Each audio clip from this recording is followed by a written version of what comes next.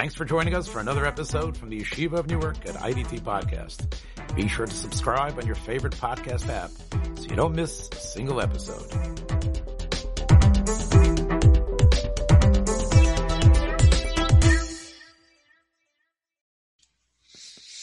Okay, this is Truvas and Poiskin, and as I was saying before we started recording, I sort of got dragged into this question because a friend of mine who is probably one of the most important psychologists working today was asking me about the rabbinic and Talmudic and general halachic approach to adoption, because we know that there are issues. As I said, it's a thorny situation. There are adoptions which work out beautifully, but he was interested more in the psychological issues that arise. But of course, there are halachic considerations as well.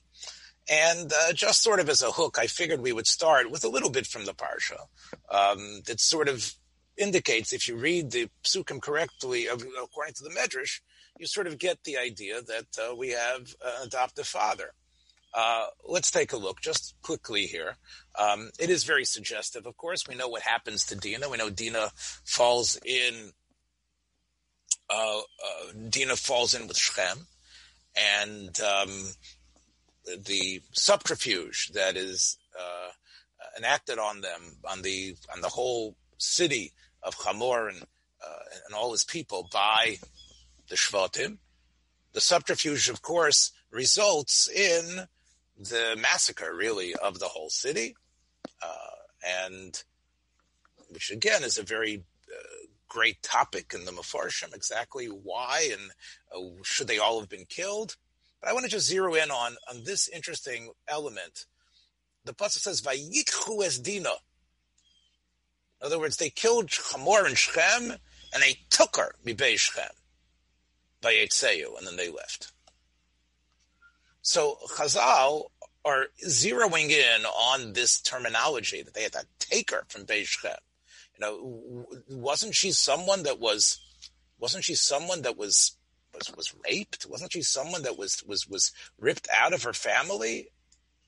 So Chazal actually say, Rabbi Yudin Omar, Geirin Babi Yoitzin. They had to drag her out. That's what it says, Vayichu. Both of them, I mean, Shimon and Levi, again, however strong they were, they had to take her, and she didn't want to go.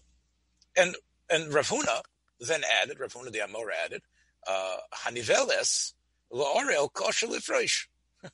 That's sometimes what happens. Even though you didn't want it to happen, there's something about, and again, it sounds a little bit graphic, but there's something about, someone who gets involved in this type of relationship with this non-Jew, this Orel.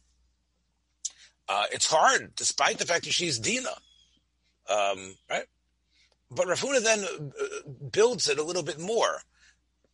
It isn't so much that she's in love with this guy, because the guy is going to be killed right in front of her face. But she also says, "Va'ani ona olach escher posi," which of course is we're putting into Dinah's mouth the same words that we know were in Tamar's mouth, right? And the time of Tamar and Amnon, this is what she was saying after she was, in a sense, when she was raped by her sort of brother, right? And this sort of gets into our topic a little bit. Technically, they were biological brother and sister, but not halachic brother and sister, right?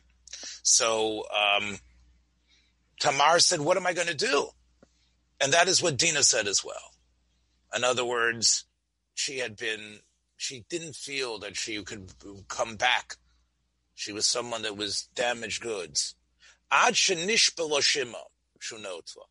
So we have this idea that Shimon swears to her that you're going to be mine. I will take care of you. I will be your husband. Now, there is a huge amount of literature, which maybe we'll deal with in weeks to come, about how this could happen, how the brother can marry a sister. And remember, Shimon is actually a full brother to Dinah, right? Shimon is a son of Leah. It's a full brother, and yet he's swearing that he's going to be her husband.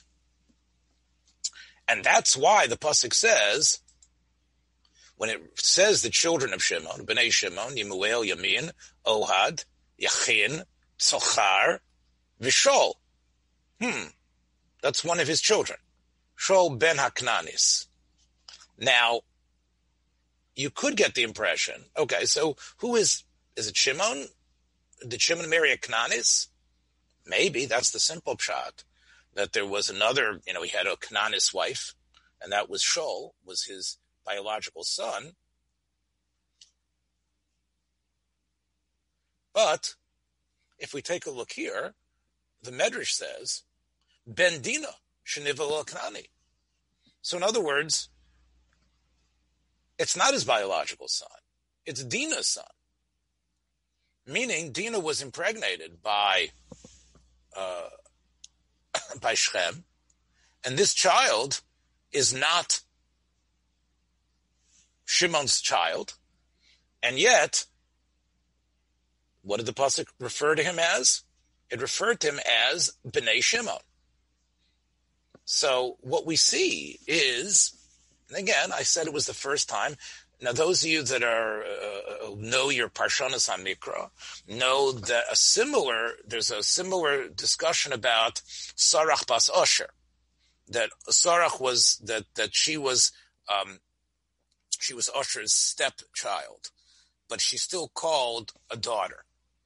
But here again, but Shimon is the first real mention of someone who basically is considered a father, although is not the biological father. He has a child that's not his. Forget about why he could live with Dina.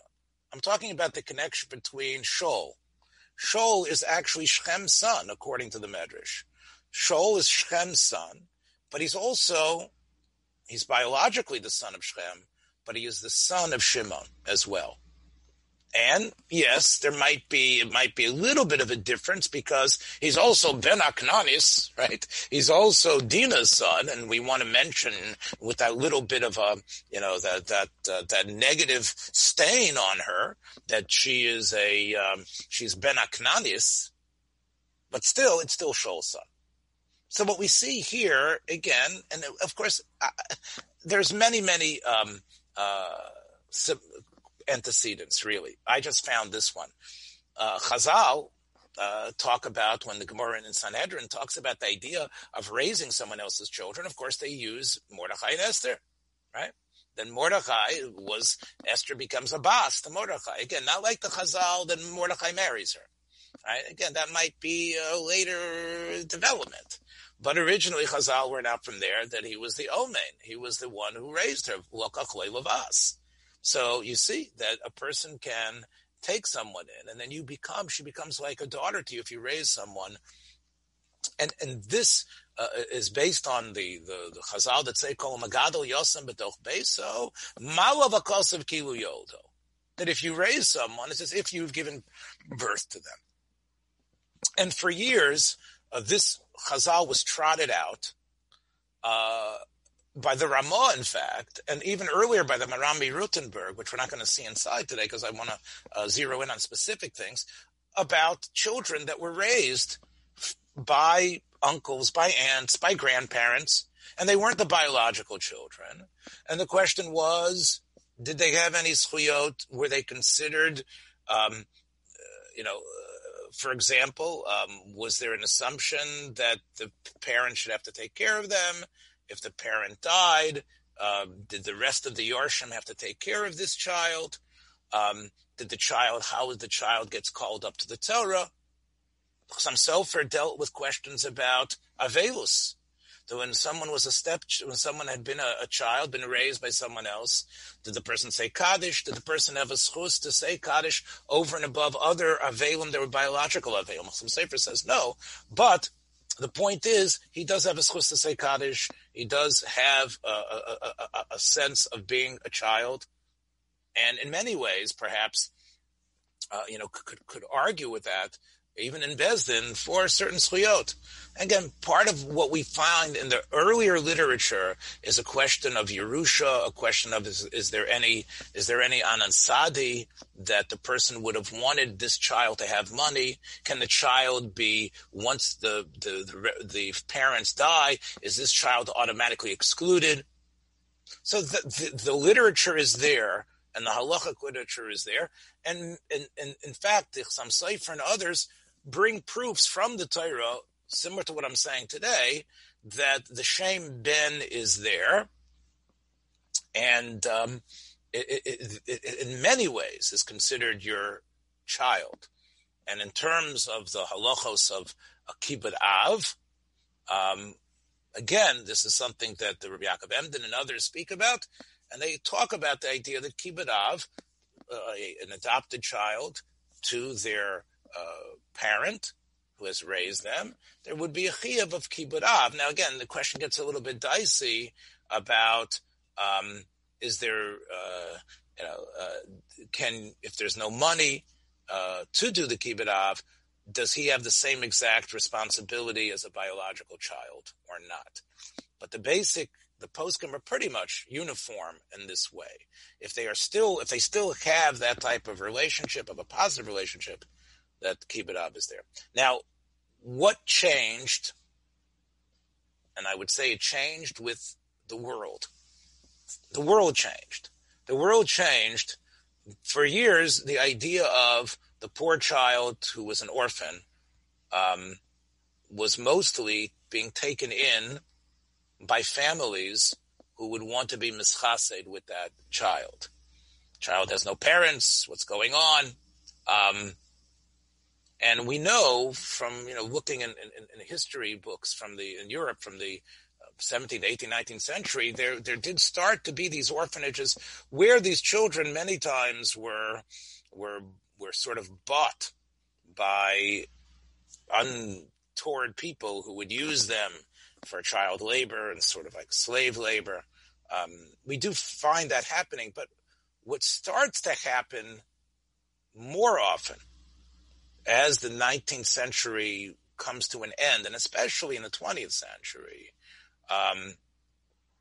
is the idea of the orphanages giving children to families that couldn't have children on their own. So it becomes not so much helping this child, it becomes a question of having your own family.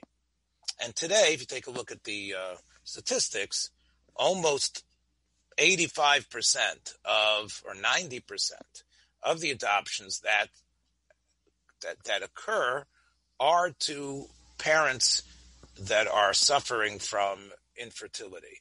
And it's a means to actually satisfy what they want in a family, not to just help this child who didn't have a home and who needed our help. Now, the interesting thing about that is that, well, halachically, how does that bear out? And I guess on one level, the question was asked, do you fulfill Pru Urvu that way? Or does Pru Urvu mean you actually have to have a physical child? Does it mean that you actually have to, do you actually have to physically produce a child? There is an opinion that is mentioned by the great Rosh Shlomo Kluger, which again, I don't have here for you, but you could find that he does speculate that if a couple is finding themselves unable to conceive, that they do not have to go through what is considered means beyond in order to have children. Because the derech is to do it normally. And if normally there's no conception, then they could therefore use adopting a child, raising a child as a way to fulfill this idea. Again, he floats that possibility, and that's a very early sense of that.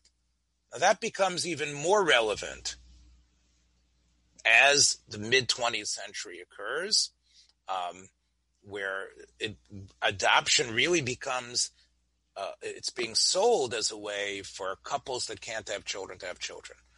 Now, again, today things have gotten a little more complicated because of advancements in medicine that have allowed in vitro fertilization to have a certain success rate and other sorts of ways. But I want to just zero in on the mid-20th century halachists who discuss this. And I want to start with the Ben-Zion Meir Chai Uziel, who was the first chief rabbi of the modern state of Israel. Well, the Rishon LeZion. And a very prolific writer, a very important machaber. Many people have rediscovered his psukim in the last, I would say, probably 20 years, 25 years, as sort of like a halachist that knew how to be mekel, a halachist that solved problems. Now, again, he was, of course, very well respected in his time, but I think he died in 1953, and you really don't see much. He sort of went into a decline.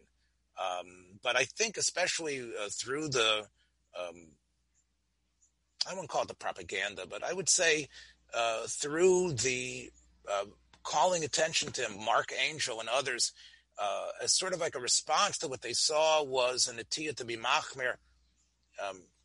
Again, Sperber in some of his writings as well has said, let's look to him. Now, I just want to say that his Talmud was, of course, Reb Chaim David HaLevi, who we've talked about many times in our Trubos and Poskim Shir. And he probably does reflect very much the attitude of his Rebbe, who was a mekel. And more than just being a mekel, he was a person, I think, who understood the society around him.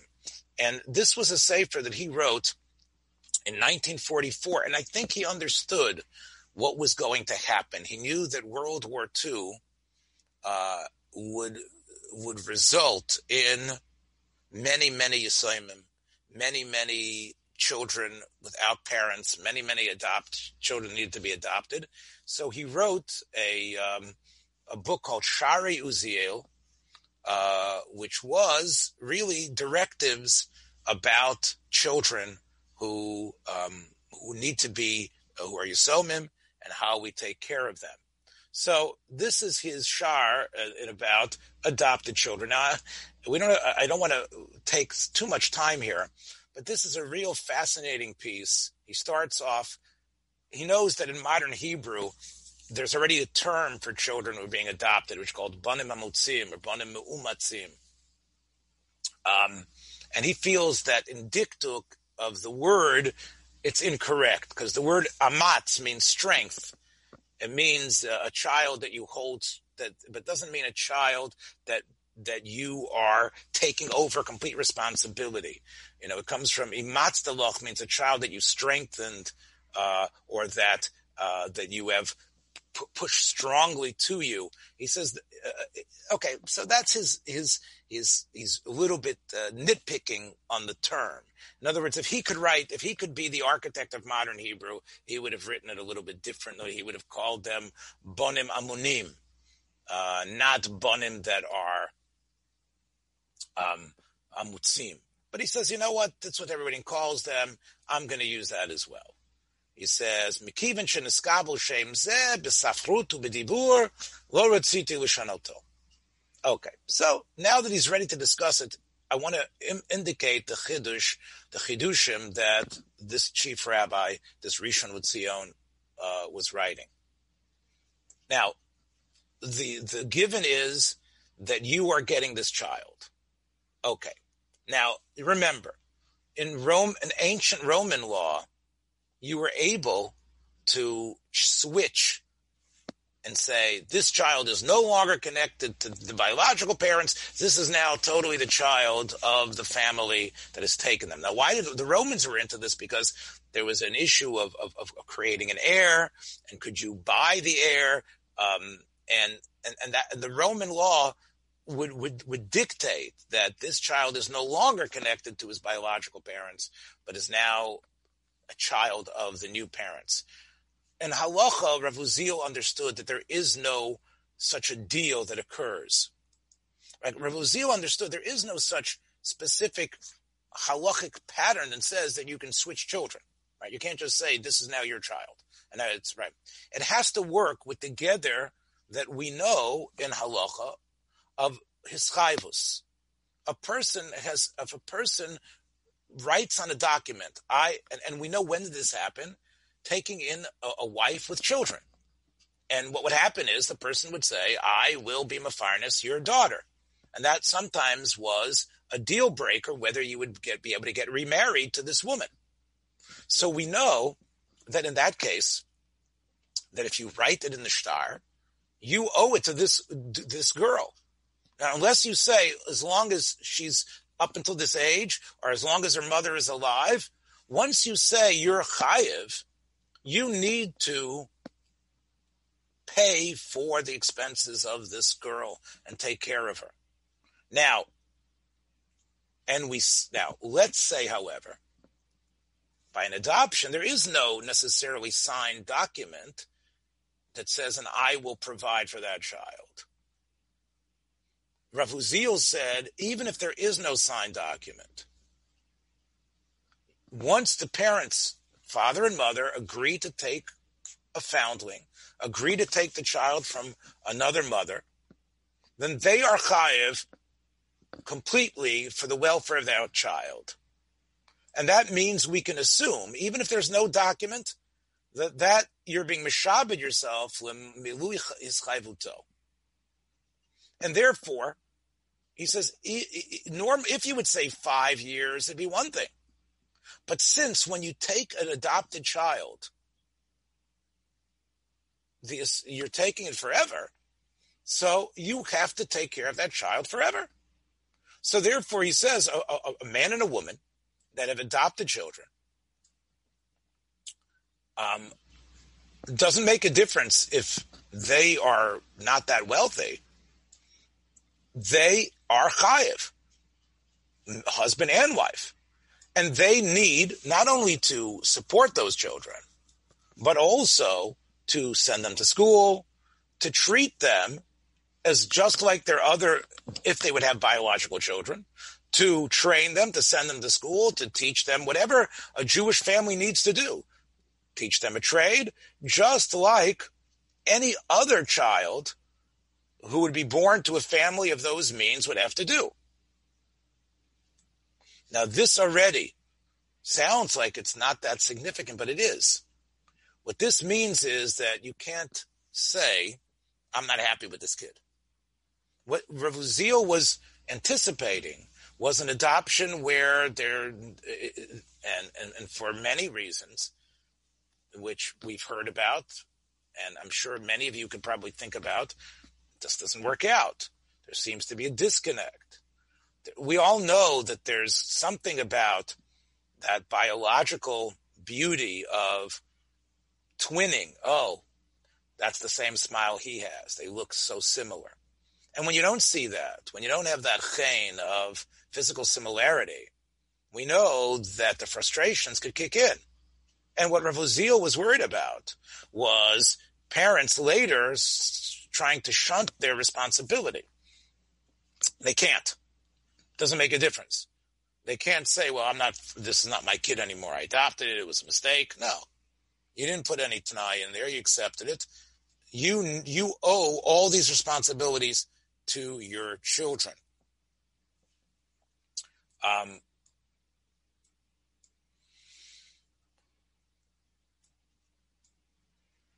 Now, Rav Uziel points out that if they don't want to be connected, if there is what develops between these children is and the parents, the adoptive parents, difficulties where they don't want to be considered connected to those parents. So then, at that point, the adoptive parents do not have to pay for their expenses. They could say, look, you don't want to be connected to us anymore. I can't force you to be here. But it's similar, as Rabbi Uziel says, if you look in strict Shulchan Aruch, that there were many children in the time of Chazal who, even at a very young age, were disconnected independently financially from their parents. Things changed, of course, in the modern era, but there was this idea of, of kids going off on their own. If the kid wants to do that, then we cannot force the parents to pay. They can't leave the house as teenagers and say, I'm sick of them. And then we can force the parents. If the child would say in Beis Din, the adopted child would say, I don't like these people, I'm not connected to them, then he couldn't necessarily put in a claim against those parents. Rav Lazil says now, and this is what he points out, Im tovu d'mei mizonos ein shomen lehem. In other words, they can't go to Beis Din and ask for money. If they live with the family, they are part of the family, but it's not strong enough for them to say, hey, they owe me support, I don't want to live with them, but they adopted me, they need to send me enough money for me to have my own apartment, my own house. That Rav Uziel feels they don't have a right to do. However, and this is very important, if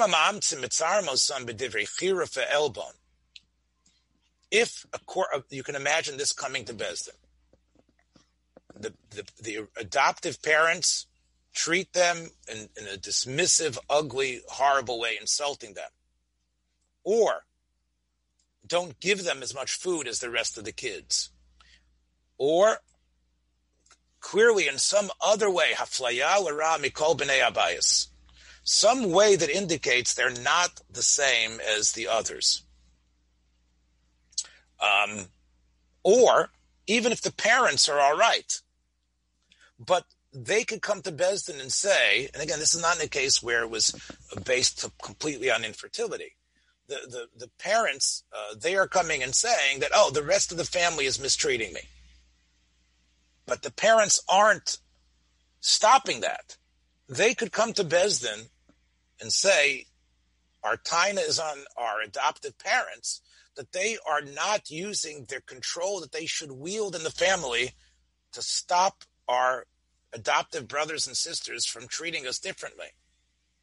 So, in that case, Beis Din, look what he says here, Beis Din can be machayev the ma'amtim, l'sei silhem d'mei mizonos, ksus v'refua, u'imitorah v'derech eretz u'melacha, b'shir aroi lehem lefi yichalosam u'maimodam. In other words, they could say that you can't force these kids to live here. You're not controlling the rest of the family dynamic. They don't have to suffer psychologically living here. But since it's your fault that they're suffering, you need to pay for them to have their apartment, to cover their medical costs, to be able to go to school, based on what you're able to do. And Beis Din needs to put on their social worker hat, Rav Uziel says. Again, he was writing this in 1946. Beis Din has to put on their social worker hat.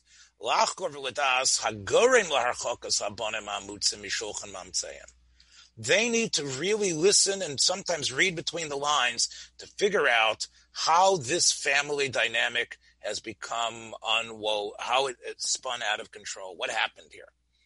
And if they determine that the bad guys are the adoptive parents, then Beis Din has a right to come up even with a money amount that they need to support these kids.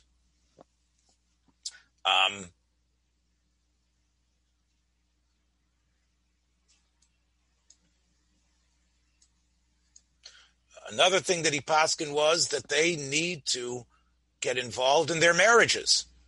The same way that they are taking care of their biological children,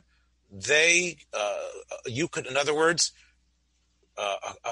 a boy or a girl who was an adopted child who felt that her marriage, that her adopted parents were not putting away enough money for a proper wedding, not like her brothers and sisters, would be able to take the case to Beis Din. Why? Because the parents have a chiyuv to get their children married. once they take the child as an adopted child, that's implied that they will treat the child totally and completely the same way. And therefore, like he says,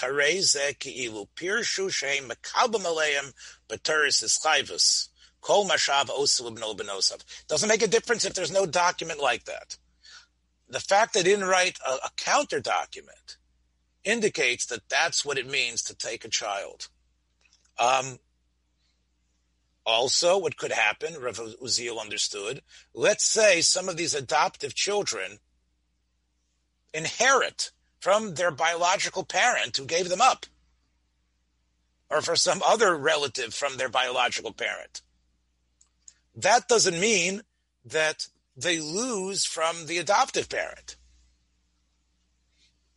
As he says, they are balei chov liyeladim eila b'mizonoseyim. So the fact that they won the lottery or were able to get money, in Beis Din, Rav Uziel said that you cannot, the parents, in other words, wouldn't be able to claim, we don't have to pay for their wedding, we don't have to give them stuff anymore. They're rich on their own. They have money that they got from their biological relatives who left them money. No, that doesn't work. Could it work the other way though? In terms of, a person's chayav to maybe pay off their parents' chovos if they can't? Well, you tell me, Sheila. Here's the theoretical case in Beis Din Rav Uziel is picturing, that the parents are saying, look, we don't hate the child, but we shouldn't have to keep on shelling out money for this child and arranging their marriage when the child has money on their own that they inherited. And Rav Uziel was saying that argument would lose in Beis Din, because you owe them that. The fact that they had the money from someone else. Now, can you repeat your question, or is it still? Well, I just meant could then the parents tell the child that they'd have to contribute to the family upkeep like any other child? No, they don't. They don't. Okay. They don't, because you couldn't really demand. Again, you can't demand from your kids. You can say it's the derech eretz to do that. I mean, a question might be, Sheila, if the parents became indigent, didn't have any money. That's what I meant. Right. Could they say, hey, look, you keep it av aim? That would be a good question, which that could be a question. He does say, let's say the adoptive parents die, and who's there now? The biological kids. He says the biological kids still, and then let's say there's these young, they still have to provide food and money to those adoptive children, because they inherit the debt of their parents.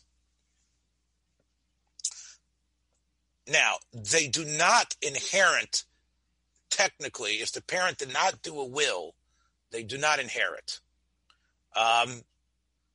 So what is advised is for the adoptive parents to write a shtar that a moment before their death, monies will go to the adopted children.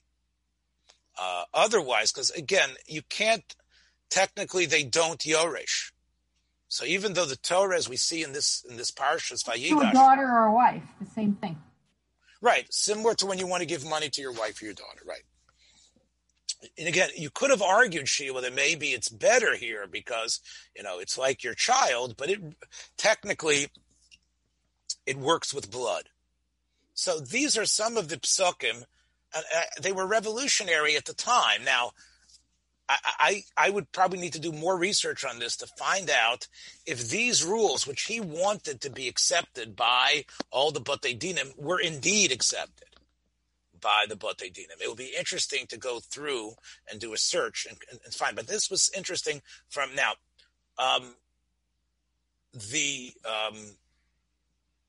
About 10 years later, one of the great emigres to Eretz Yisrael from Europe and then London was Yechezkel Abramsky. And he came to Eretz Yisrael. He had served with great honor in the London Beis Din and was the Av Beis Din.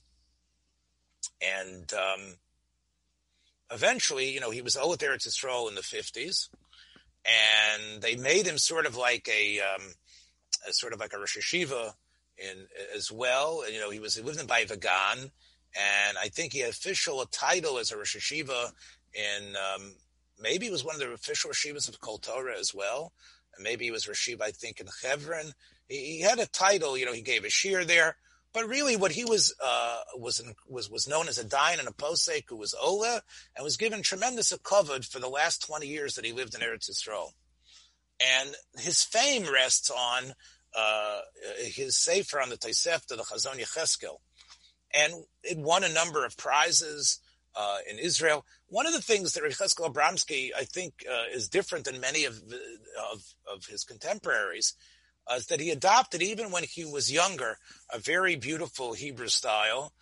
And his books actually won the prize based on not only the depth of the ideas that were there, but also the language in which he wrote them. So in the Hakdama to Seder Noshim, he's trying to explain why Chazal say, as you can see the quote here, the strength based on the pasuk in Tilim, it uses the term chosen, and chosen is all about Seder Noshim. Noshim is strength. It's the glue that keeps us together. And we know Seder Noshim, a lot of it is really about the takanos and ksuva and other dinim and yibum. So he develops this in this sort of mini essay about how important it is, the family unit, how it's the strength of Klal Yisrael, and the Takanos Chazal have strength in that. And it's very interesting, again, in 56, to see this from someone who was a Talmud of Rav Chaim Brisker, very much within the yeshiva. Again, you could say Rav Uziel was somewhat of an outlier. But look what he says here. Gam elu asher habore monim mem pribeten le'nimnu mehem erchei haruach sheyesh b'chaim mishutafim. One of the things that Rav Yecheskel feels is that when a family is dedicated to procreate and bring children in the world and raise them in Torah, then everything they do is on an elevated, incredible level. But what about if you can't have children? So he says there's still something with their life. They can still add and somehow not only be the strength of Klal Yisrael, but strengthen the whole world. How is that? So he quotes the Gemara in Sanhedrin about raising someone else's child. So he says, why is it as if you actually give birth to the child? So he says, Yeshiva mishkal b'tzar shegidol yosem b'toch beso. He says, even if you can't have children, but God still considers it not just because you went through the adoption, but because we know it's hard to raise someone else's child. And that somehow is measured against the pain of having to actually carry a child, of carrying a child in 9 months, and the labor pains, and therefore we realize, Rav Abramsky says, that it's hard to have rachamim on children that you know are not biologically yours, if you're a father. And we know that a mother who becomes an adoptive mother is so invested that she actually takes upon her the responsibilities. A child she knows is not hers, but she treats as if her own. And that love grows and develops over this long period. So he says those two things, which he knows are difficult, he believes stands as a parallel to the normal love and feeling that you have on your own actual children. And we know your own actual children, Abramsky writes, you definitely have this natural love for. So despite the fact that you didn't go through the labor, God will see the schar of what you did take upon yourself. And therefore, even a childless couple has, in a way, a tremendous merit in what they're doing and what they're able to accomplish. Okay. So this what I'm going to point out here, this did not need to be written at all.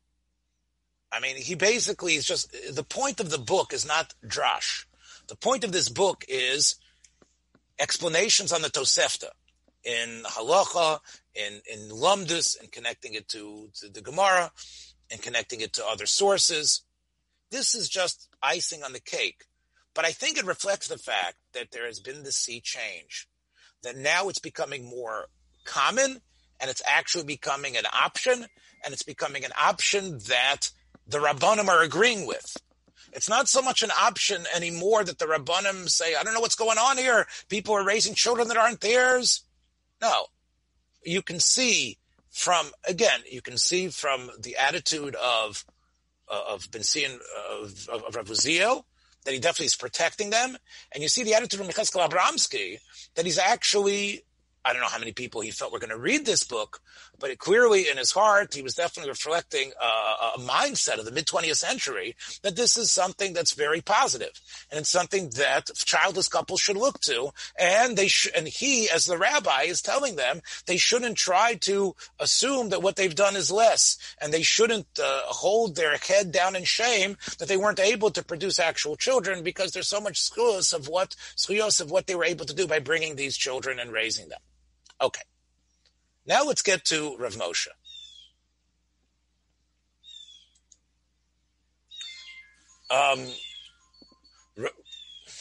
Rav Moshe was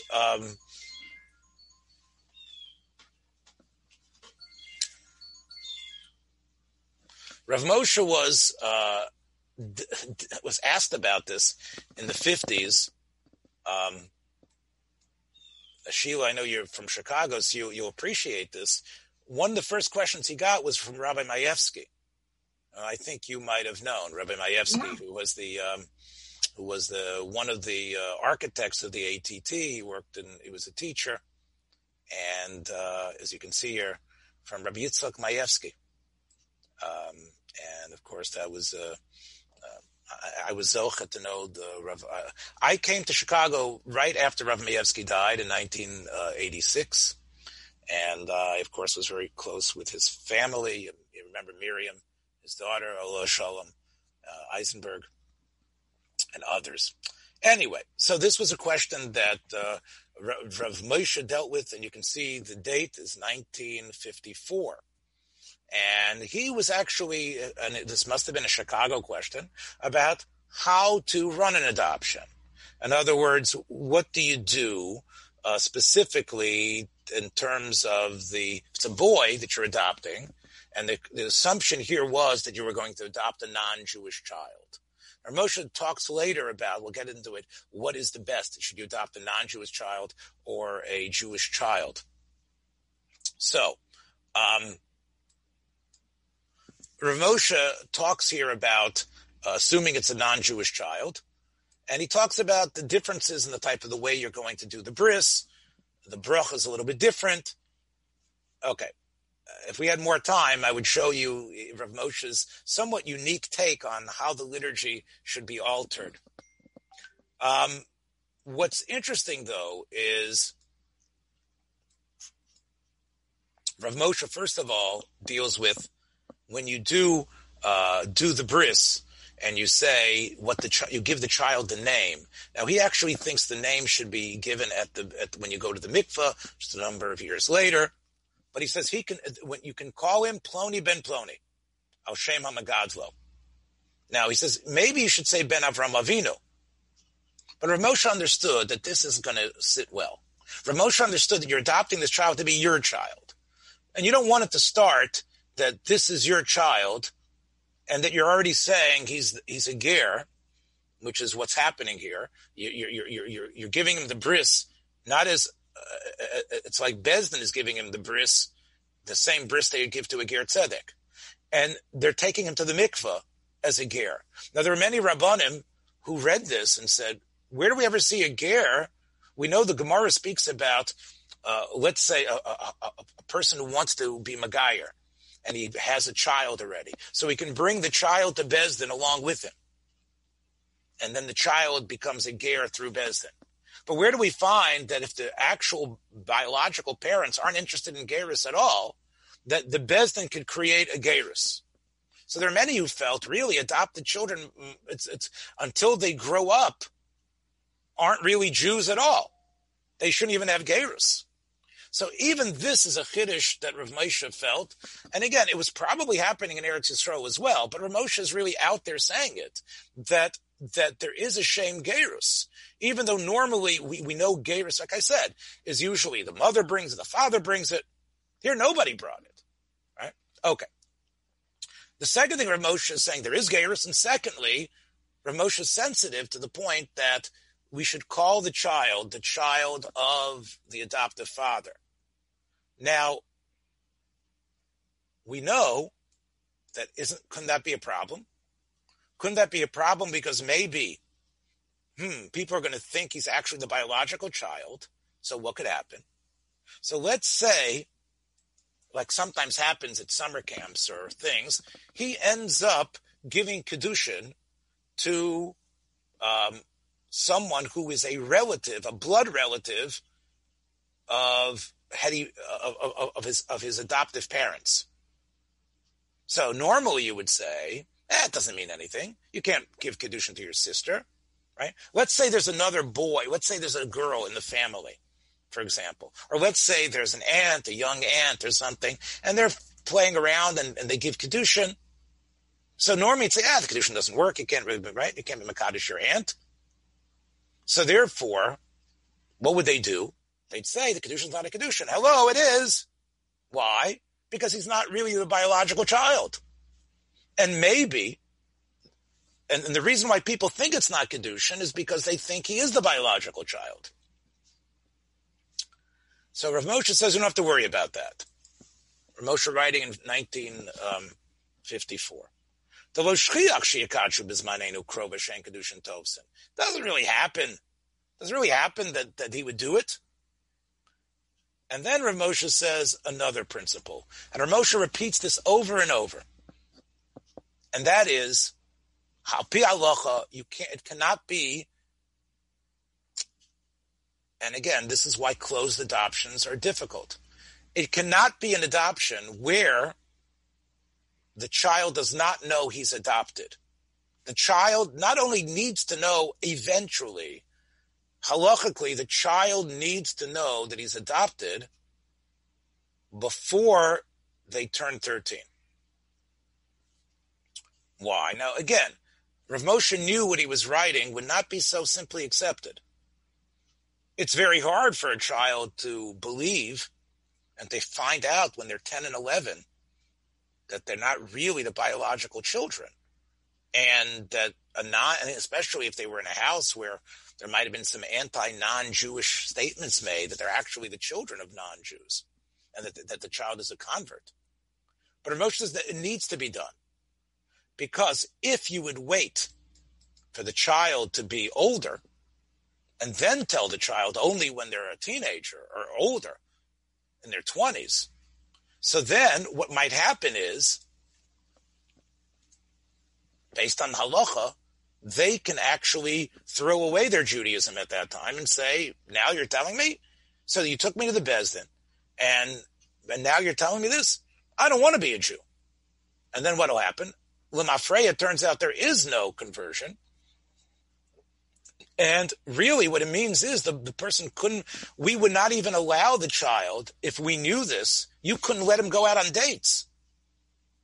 Why? Because when he's going to find out, he might now decide he's not a Jew. So therefore, Rav Moshe says that you need to tell children, boys or girls, otherwise you have a big halachic problem coming up. Now, but couldn't they still, even if they know about it, once they reach Bar Bas Mitzvah, couldn't they say, well, I've changed my mind? Okay.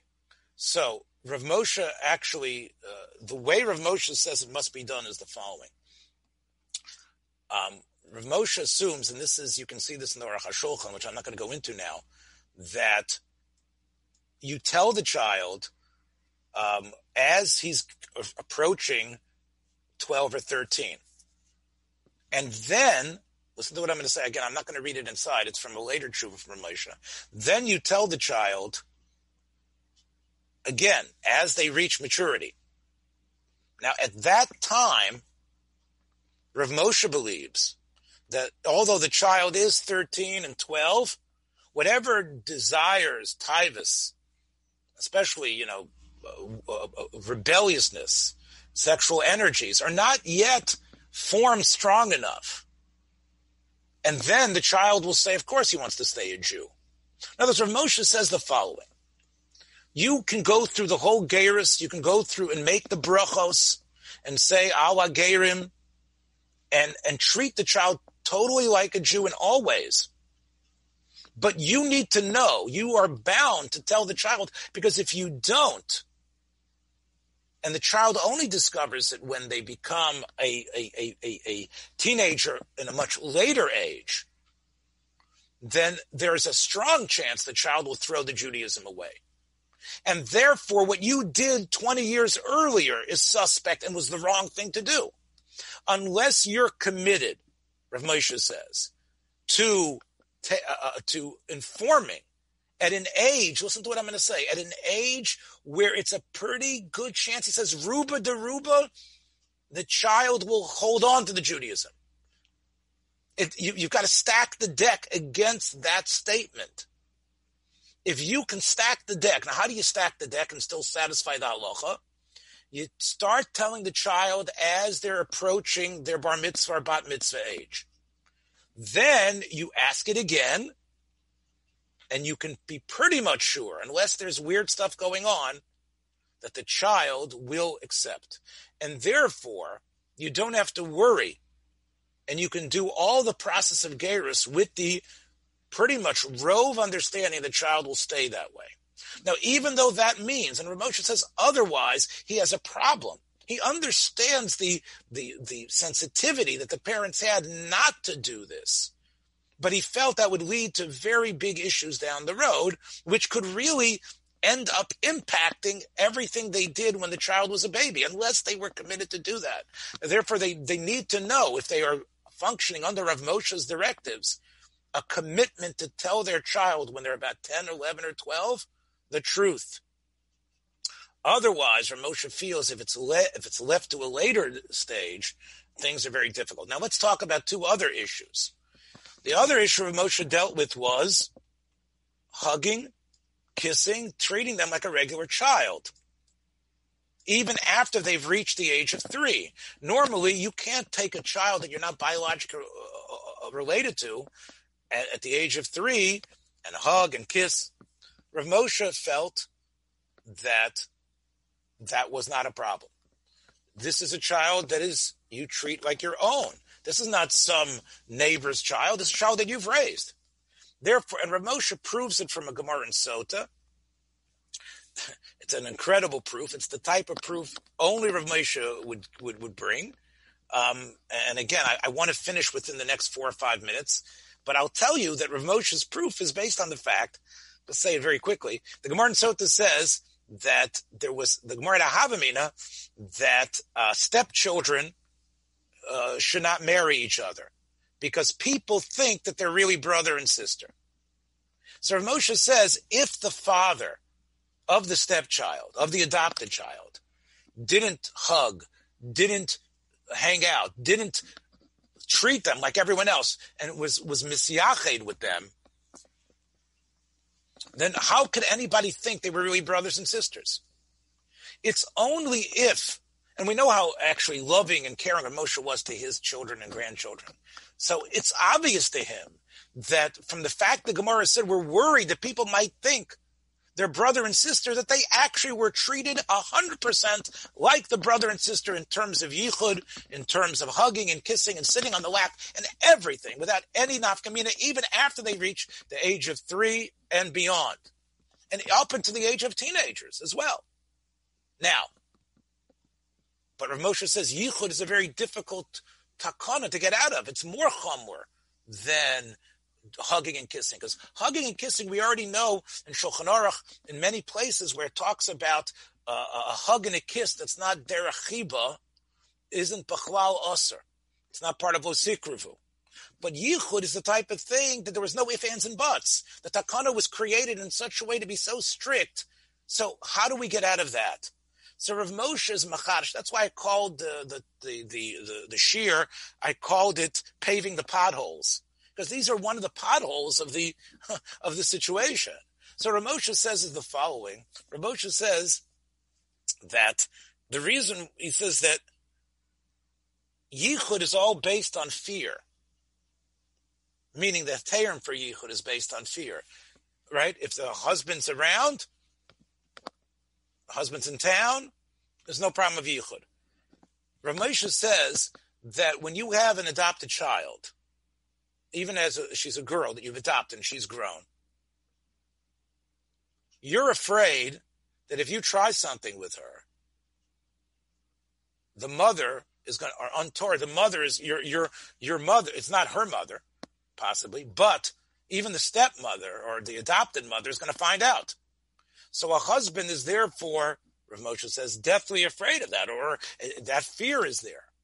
And therefore, Rav Moshe says that as long as the husband and wife are not divorced and his wife is still alive, Yichud is mutter with the Yichud is mutter with the adopted child. But he says if your wife dies and it's just you raising your adopted daughter, he says there Yichud would be a problem.